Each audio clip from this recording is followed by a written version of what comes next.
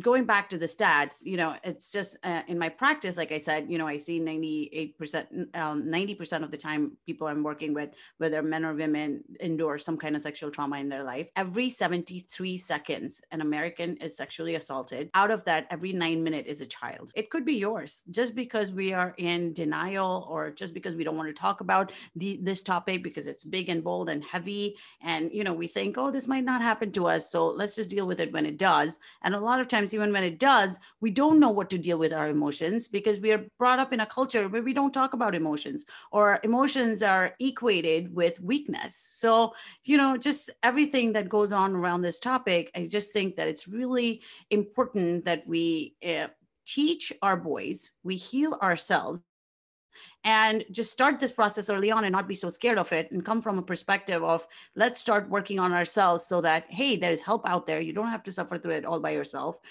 Just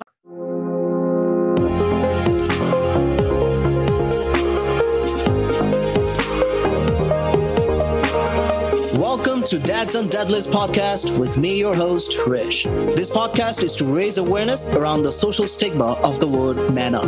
Research has shown men are less likely to seek help for trauma, abuse, neglect, addictions, and mental illness because they will be perceived as weak. Research had directly or indirectly linked these problems to the social and cultural perceptions of the word man up.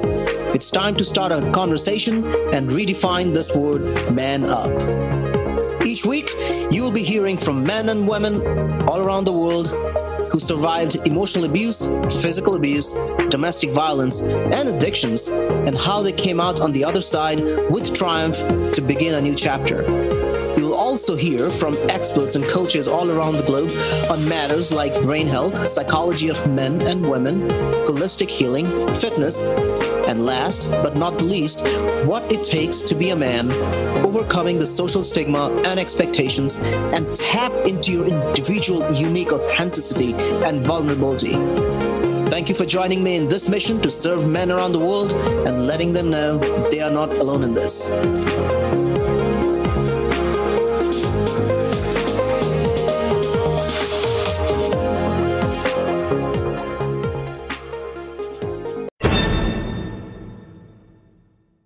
Welcome to another episode of Dads and Deadlifts with me, your host, Rish. Today, we are continuing the conversation with Gunjani Patel. So without further ado, let's welcome Gunjani once again to Dads and Deadlifts. Gunjani, second time! Yay, so happy to be here. I feel very honored.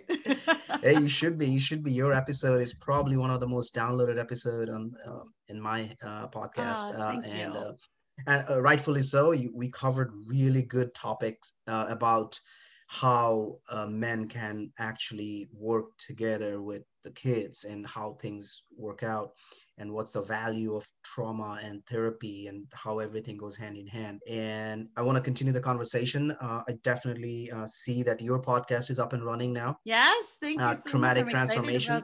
So guys, go and listen to her podcast. It's filled with amazing interviews, and she does some solo sessions, and those are like filled with, you are basically getting a free therapy session. Otherwise, you have to pay Gunjani for that. But right now, her solo sessions are literally sometimes some stuff I'm listening, I'm like, wow, these are like a free therapy session right there.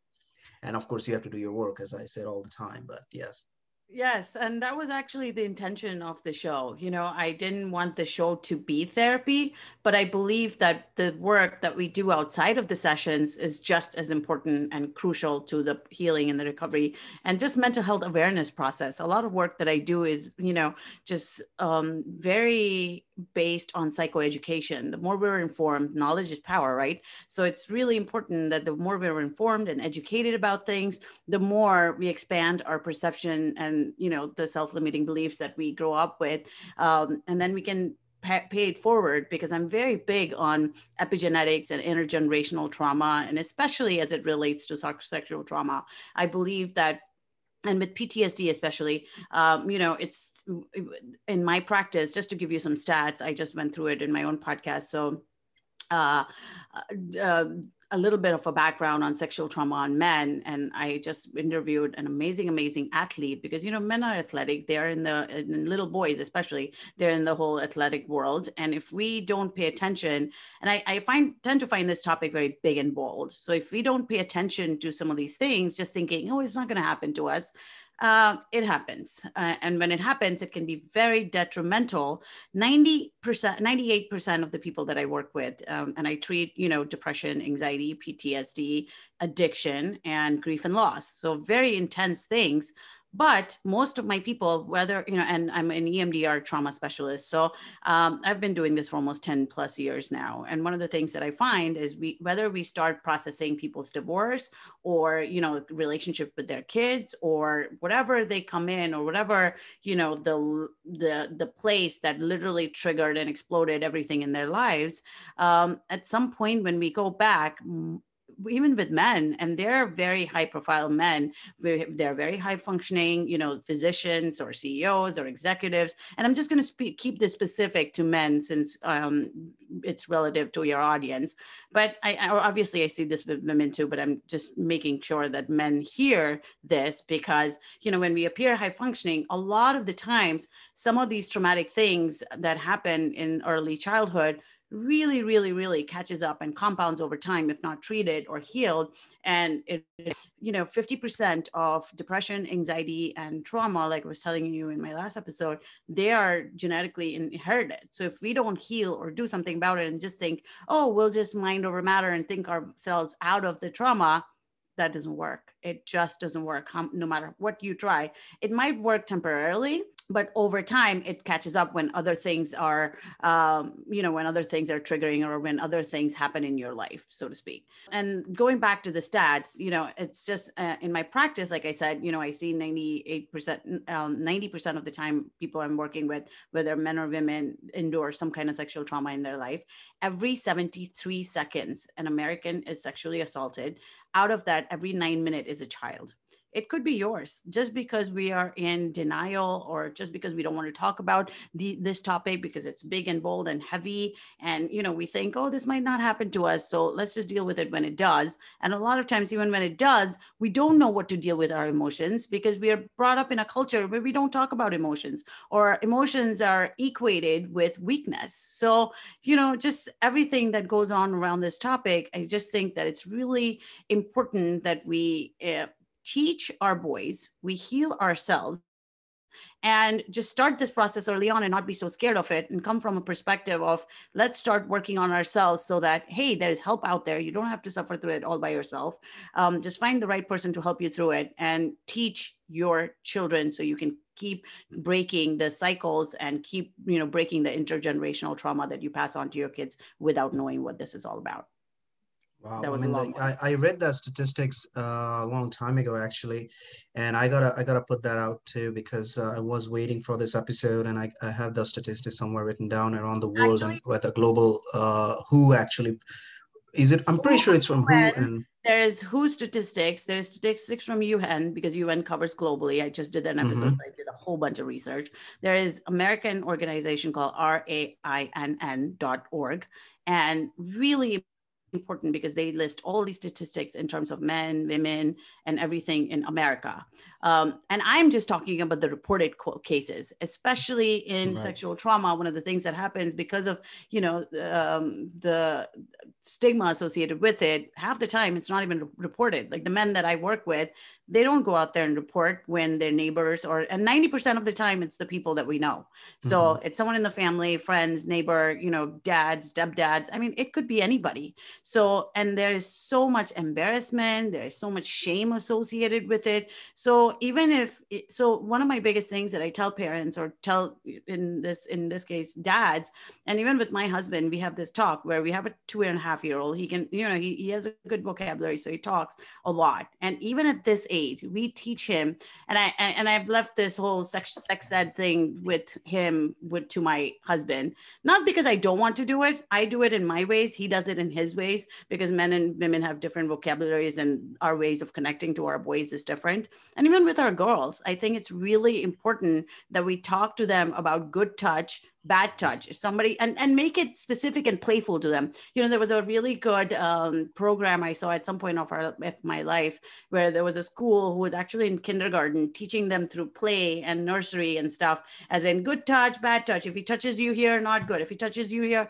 not good. Oh, this is good. So make it fun and not so intense, but yet they know, even at that age, where somebody should not be touching them for how long. All of those things are important, because we don't talk about consent. We don't want to talk about this topic, but this is a very important topic for ourselves and for our children. Just because we don't talk about it doesn't mean it's not going to happen.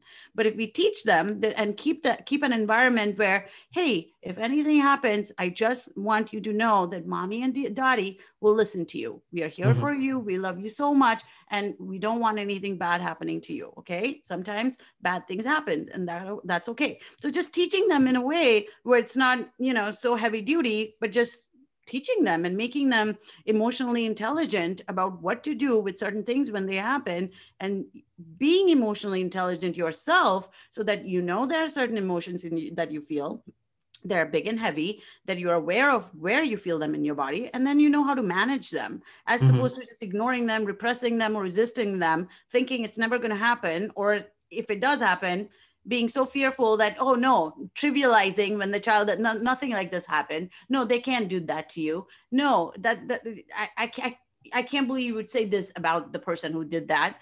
That's not the language that you want to use, or, more shaming and more guilting the child. They're already embarrassed. With men, there's a whole thing about man up. So it's like, already, even at 6, how can you be a man?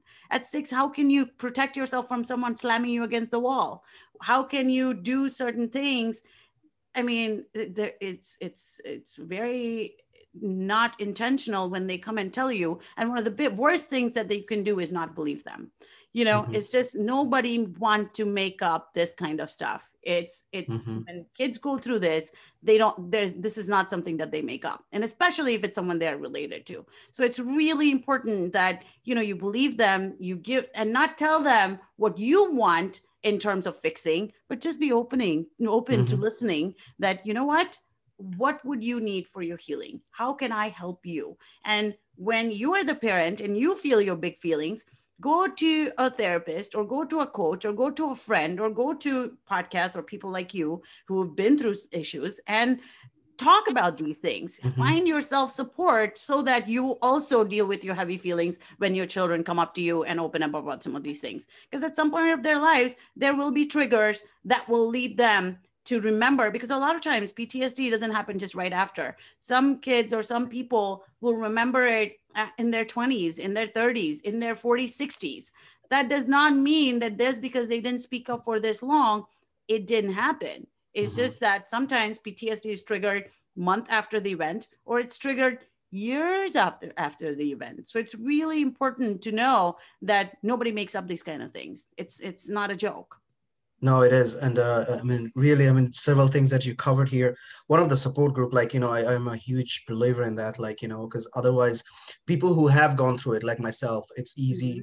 It's not easy. What I meant by is it's easier to talk to, because we had gone through that. And well, you've healed from it. That's why you can talk to it. And then now I can actually talk about it and actually help them. Even if I can't, then I know the resources that I've used, or I can know other person that I can refer them to. One of the big thing that you just talked about is, I want to kind of touch base on that. Sure. Is the trauma, and the trauma of like good touch and bad touch, and teach the importance of teaching the kids. Like even nowadays, my son's going to turn 3 in a few weeks. And I actually showed them, I basically talked to him, he knows his body parts as it is. No weird glamorizing in a baby language. He knows his body part as it is. And that's how they should be. Yeah. And I actually told him that no one should touch your private parts. Yep. Except daddy and mommy, period. Yep. There's no other rules to it. Yep. And as you said, how long? Because I know for a fact sometimes in daycare and all that, they might have to change their his underwears. They do. But the thing is the time duration, and the fact that now his clicking. I'm happy that his brain is clicking. So he asked me nowadays, after a while, like, it's a good touch. I'm like, it's, Perfect. it is. And it's a Yes. daddy. He's like, yeah. And then he shakes his head. He's like, but Dada and Mama can do it. I'm like, Yeah. absolutely. Yes. Yeah. Yeah. Anyone else, you need to So let true. someone know. So Yes. these, no one teaches you these things. In our generation, nobody did. Like my Nobody parents did. teach me this. I went through it and I'm just like, this came out when I was in my late 20s with my therapist, and they were just like, what? Like, yeah, because we didn't talk about touch. We didn't talk about, and one of the biggest language is, and also when, I talk about this because when I was graduating or going through school in North Dakota, in terms of, my counseling program, there was a guy whose sister died because of rape, and he made it the mission of his life to go out there and talk to high school kids about the importance of touch and sexual education. We get sex ed, but that's like sex ed 101. I want the G-rated version where you teach your men and women that consent means no means no. If she says no, even if you're going to take her to a prom, don't just jump on her, ask her, is it okay to kiss her? Because hormones fly at that age. And if she says no, it's a no. And that's one of the things that he was trying to teach, that, in adolescence, it's important to talk about, for men to be taught that, hey, ask for consent, or, just be forthcoming and ask if she's okay. And for women to be allowed to say no if she's not okay, and for men to respect that. A lot of times in South Asia or in India, the culture is, oh, she shouldn't wear short skirts, or she shouldn't wear this. She's asking for it. Nobody's asking for it. You should need to know how to keep it in your pants. If she doesn't ask for it, she's not asking for it. So the whole idea of consent and will is also important to explore with your children, because sex can be a beautiful thing. We don't talk about it enough because we make it so negative and so derogatory. And how did we all come into place? Billion people don't just happen. Yes. So it's really important that we make not sex a bad thing, a beautiful thing, but a beautiful thing with respect, where there's a lot of kindness and where there's will and consent. Then it can be amazing. But boys and girls, they need to be taught the importance of will, good touch, bad touch, consent, appropriateness, and inappropriateness of that entire thing. Just because we don't talk about it and they figure it out on their own, sometimes they can hurt each other trying to figure it out on their own. Right. No, I agree. Wow. So let's kind of switch gears here, and the clients that you work with. And I know we talked about this modality, and this is something that I haven't checked out myself personally, but of course I read about it during my healing process. EMDR. So let's kind of get into that. And what is that? I know you said you were practicing this, and what's the success rate? I know there's a lot of back and forth, like a lot of debate in the media on that too. So how about we kind of talk about that modality and go from there? So one of the things that I found as a part of my healing, like I discussed in my last episode, when my program required us to go in therapy and explore what that was like, before we started seeing people. So we knew what it was like to be on the other side of the couch. And I don't know how, the way the Divine Connection would have it, my psychologist ended up being EMDR trained, and I was working with her for a year because I had a lot going on in my life and I was completely in denial about it. But it was the most beautiful healing experiences. I wouldn't be who I am today as a clinician and as a person if it wasn't for that experience. So the treatment modality is called EMDR, which stands for eye movement desensitization reprocessing. You can go on my website. It's www.gpatelcounseling.com/EMDR therapy.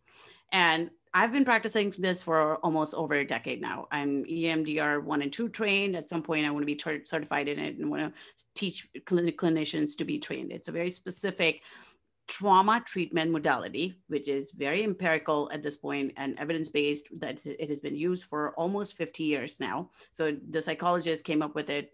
She was a clinical psychologist in 1988. She came up from California, actually.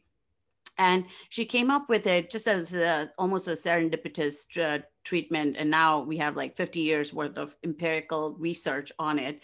And over, I think 2 million people have experienced it, and hundreds and hundreds of therapists globally, actually.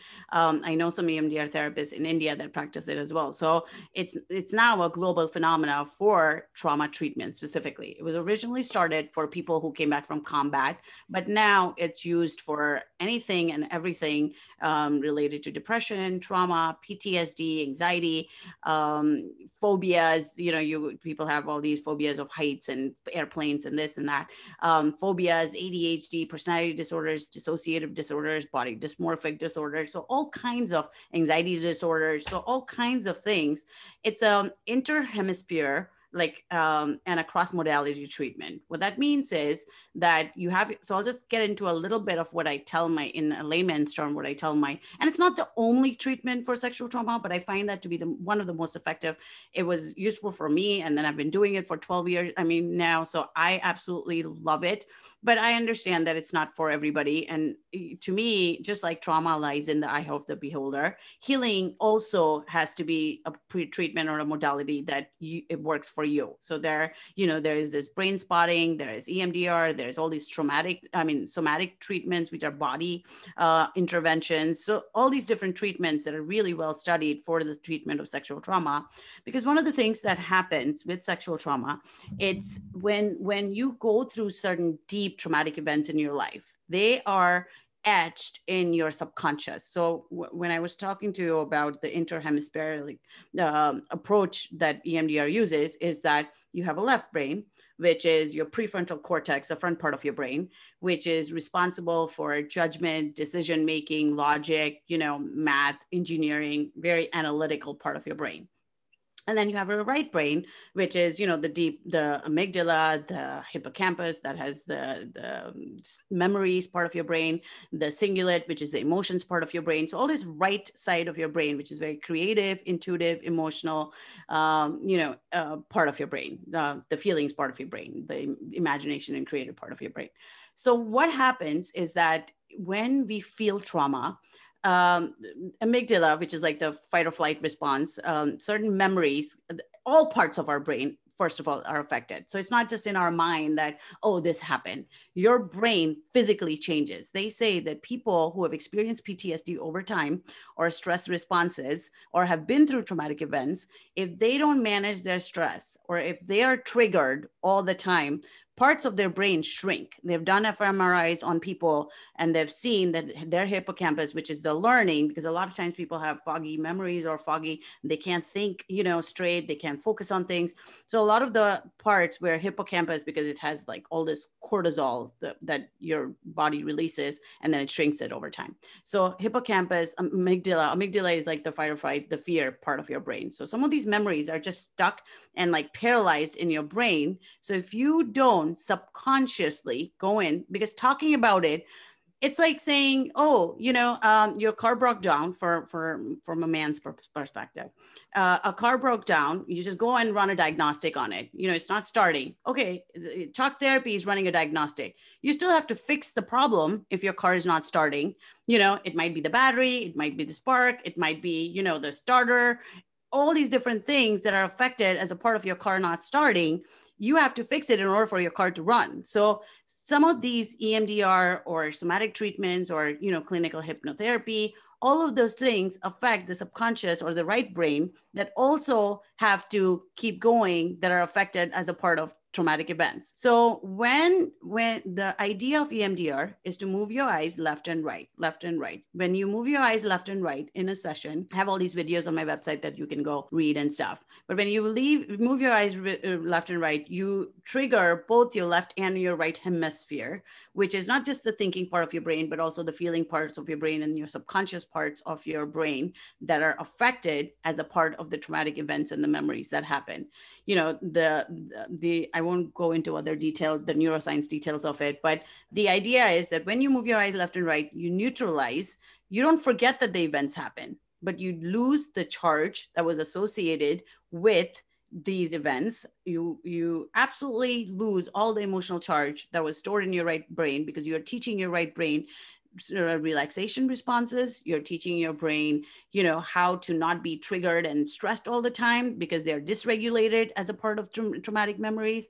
And you teach them to balance out and become in harmony and then you bring them up to date with who you are today. Because what happens when you go through some of these deep traumatic events, you still get stuck back when around the time when those things happen to you. So let's say if that happened to you around 6-year-old self, that 6-year-old self, the inner child, needs to be healed in a way that, the way life now, the way safety and protection now.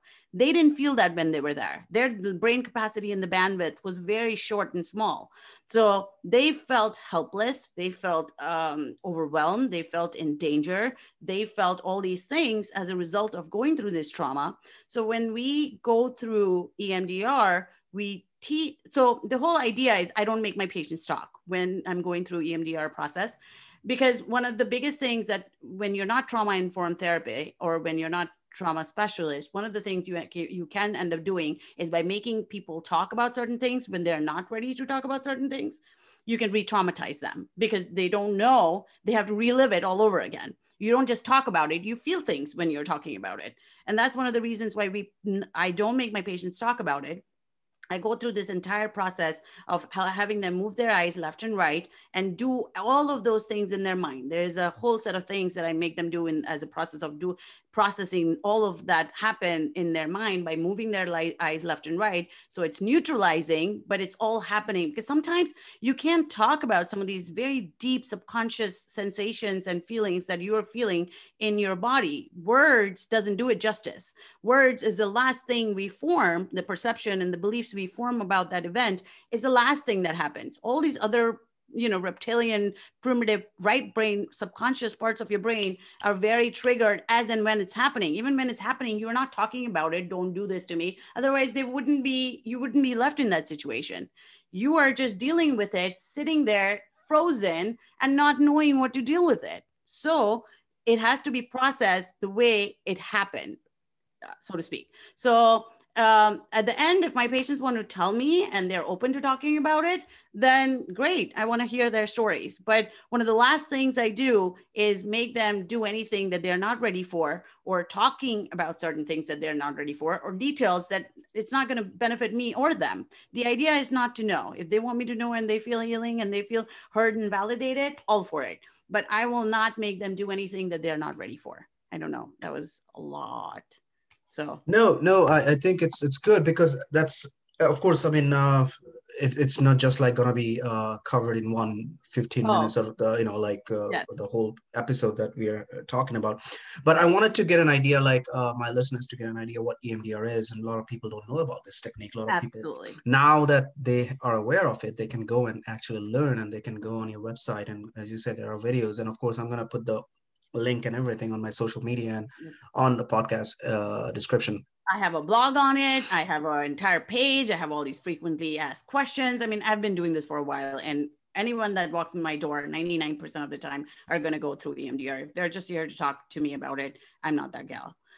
So I just want to make sure, because a lot of times some of these deep attachment things that happen developmentally in the young years of our lives, or just some of the hardcore things that start happening in our 20s. Some people's 20s are not as easy as, when you go to college and start becoming your adult self. Sometimes that's not easy for some people. So I really like to address trauma from a very not subconscious perspective. And it's not like it's like hypnosis where you just you don't even know what you're doing. You're very present, you're very active, you're very awake through this entire process, and you know exactly what you're doing. I just recommend my people not to do it on their own when they're at home, to do it with me. But, having been doing this for a while, I have literally virtually processed people's rapes over EMDR, virtually telehealth, and in 2 sessions. I mean, it really depends. I'm not going to say that, it absolutely works and that's how it is. But for certain people, it works well. And the time of how many sessions it takes, it's hard to tell. It depends on how you process. It depends on whether this process is working for us over virtually. working for you in period.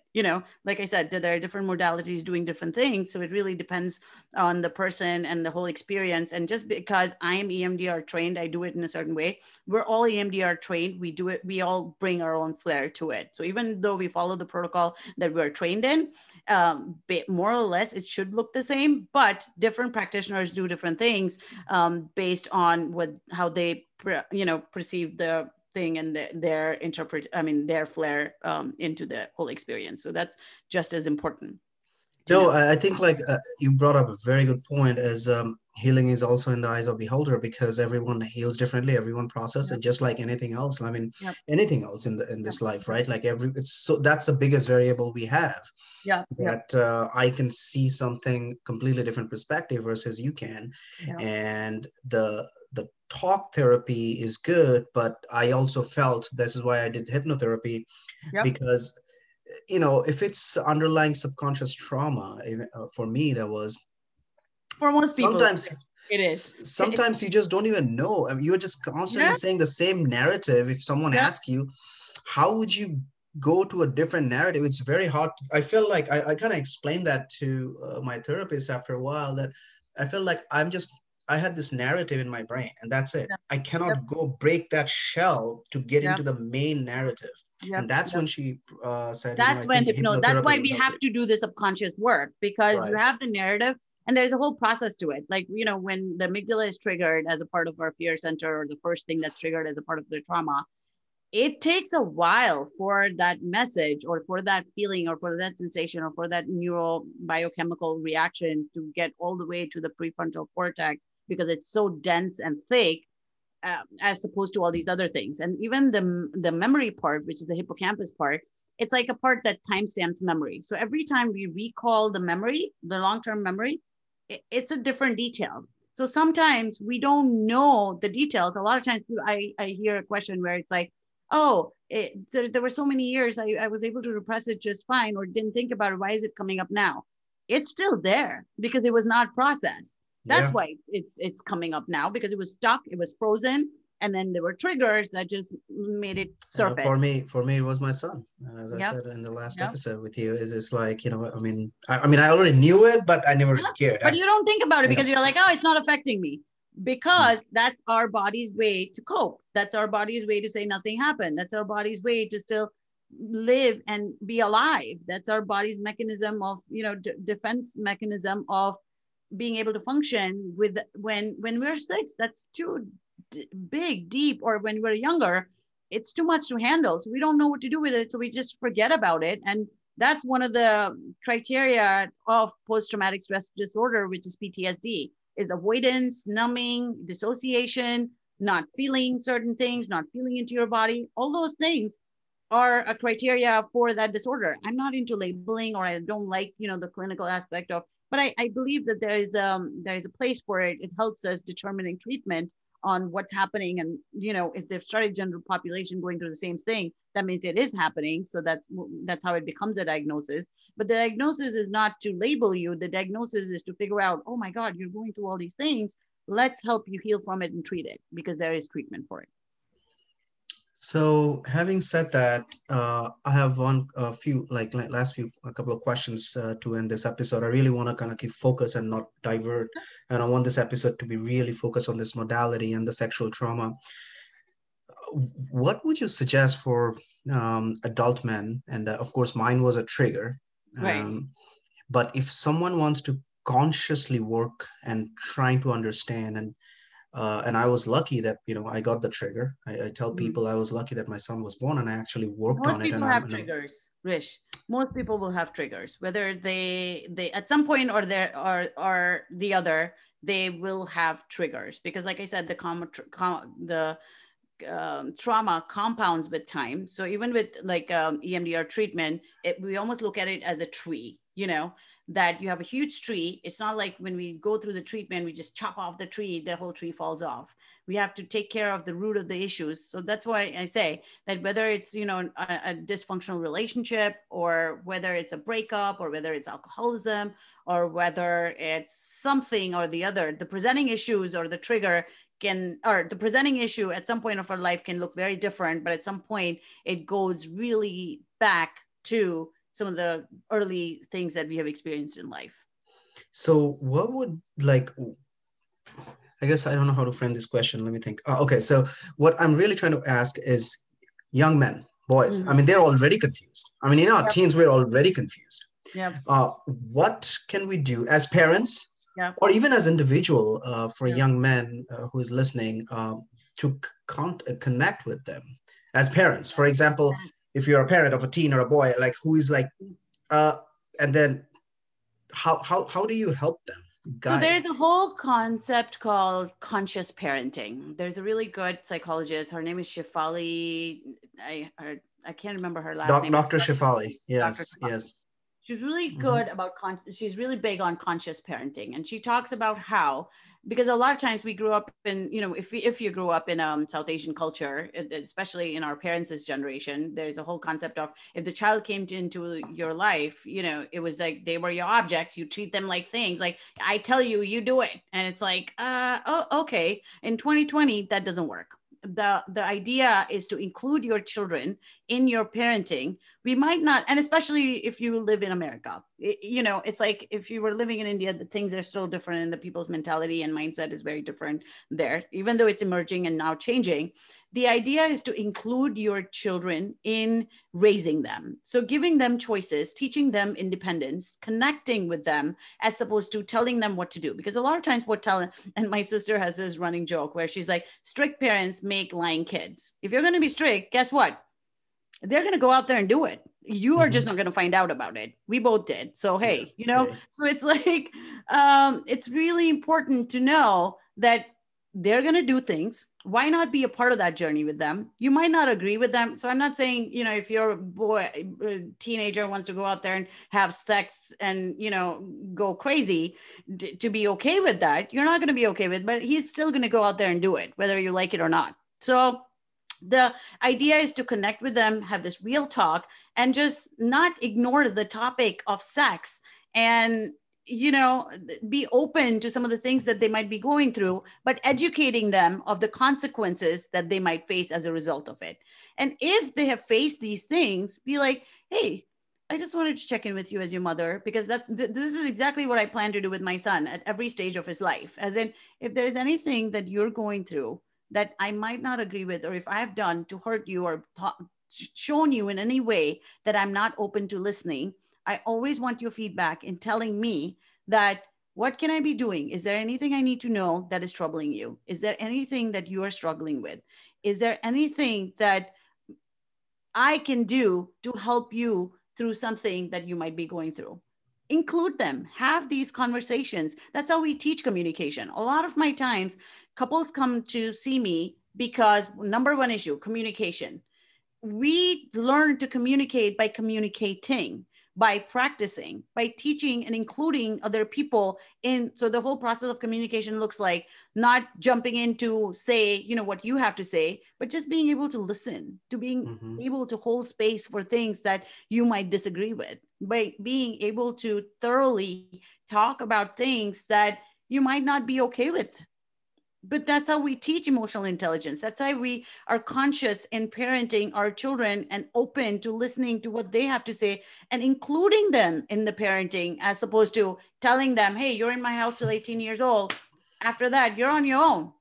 Life is very hard when you're on your own, when your parent is used to telling you what to do. Then you don't know what to do. And you just go freakazoid. No, I think you're right, because I absolutely agree. I think things are changing in India, but like I think our Southeast Asian culture and even the family I grew up with and all that, that aspect is still there. And I think like overall, like when you do that, you don't learn a lot of life's lessons until you're adult. And then when you, as you said, it's time to go on your own, you are like, okay, now what? Nobody gave me a manual from 18 to 28. I mean, that was very difficult.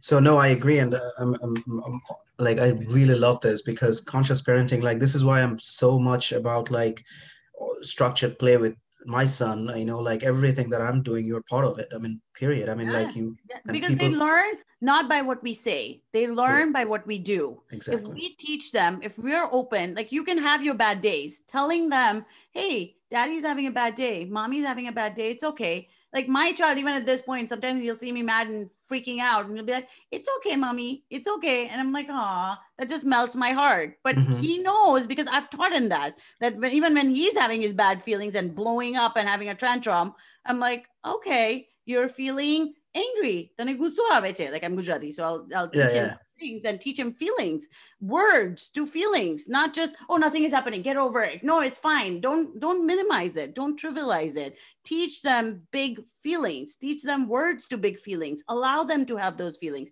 You allow yourself to have those feelings, and you tell them what you're feeling. So you show them that it's okay to have these feelings. I'm sorry I blew up. I didn't mean to do that. I didn't mean to hurt you. I love you and I still care about you. Right. The whole concept is a very holistic 360 concept.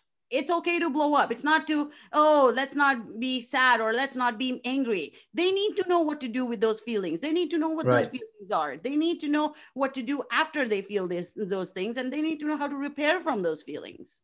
No, it's funny you said that because we do the same thing. I told him, like, you are my accountability partner. Some days he will be like, Yada, you are grumpy. I'm like, okay, Yeah. let me take a breath. And he's like, Yes. take a breath. I was like, okay. And so, They're like so that's just fun. like, it's Yes. just fun because he knows, like, as an adult, no one's perfect. And you're not really Yes. showing you just like, I'm always having everything together. They're going to get confused when they're adult. They'll be like, how did my dad was all the time being perfect? Yes. No, I Yes. wasn't. I just hid very well from it. Exactly. And now they Exactly. are confused, and now that will bring their self-esteem down. Like, what's wrong with me?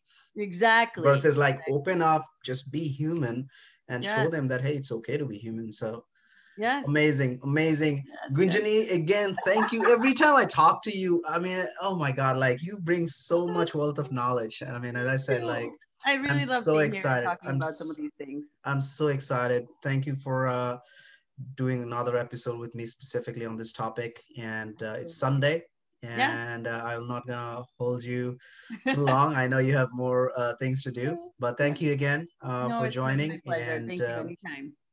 good luck with your podcast. I know your Yes. podcast is like really going good, and Yes, I'm I am really listening excited to about few of it. them. Thank you for And connecting me to all the other fellow podcasters and all the people. It's been such a pleasure. Really appreciate it. hey, I mean, you bring so much knowledge. Thank you. These knowledges are very difficult unless, honestly, to be straight up honest, like until you pay for it, like a therapist and Yes. all that, right? And there Yes. are people who don't have that resource, especially in this unprecedented times of COVID. Yep. So one of the reason I do what I do is like at least someone who is I listening to love my that. podcast or your podcast, Exactly. even if they don't go, they can Yes. go on your Because website not and watch the everybody has blog. access to therapy, Rish. And, I Right. find that. And that's one of the reasons why I wanted to do the podcast, because I know that as much as I want everybody to be in therapy, not everybody geographically has access to it, financially it is expensive. I'm not going to lie. My Mhm. fees range anywhere from $125 to $200 an hour. It's not Right. cheap every week, Right. but it has a time and a purpose, and you have to tell yourself, hey, if you can buy shoes, bags, or for men all these watches and suits and cars, is it important for you to invest in your mental health so Right. that you can have the mindset, you can come from a place of healing, you can be at a place where you are the best version of yourself, Right. because we all go through things. It's up to us to be the better version of ourselves. So one of the reasons why these podcasts are important is just so that you can be you can learn more, you can educate yourself more, and you can heal more, so you can heal other people around you. Just like hurt people hurt other people, Oh, absolutely. heal other people. Right. Amazing. Thank you so much, It's Gunjani. a pleasure. And I will see you guys on another episode of Dads and Deadlifts. So here's to the end of this episode. And as I said, feel free to check Gunjani's podcast, and I'll have all of it on my show notes. Let me know how you guys like these episodes, and feel free to tag Dads and Deadlifts. Feel free to tag Traumatic Transformations Podcast, and take care. Thanks for listening to another episode of Dads and Deadlifts, and I hope you are as excited as I am learning from our guest today on the specific topic. Please subscribe, share, and leave a comment, and tag Dads and Deadlifts on Instagram and Facebook with your experience of today's episode. Because remember, your one share might save someone from feeling alone and provide them the tools they can incorporate in their daily lives. Let's each of us do our part in helping men around the world. You can personally message me on my Facebook page or Instagram page, Dads and Deadlifts, if you want your story to be shared on the podcast, or if you just feel alone and want someone to reach out to. Always remember, you are not alone. All you got to do is reach out, and I am rooting for you. Until next week, your host Rish signing off. I will see you next week with another brand new episode.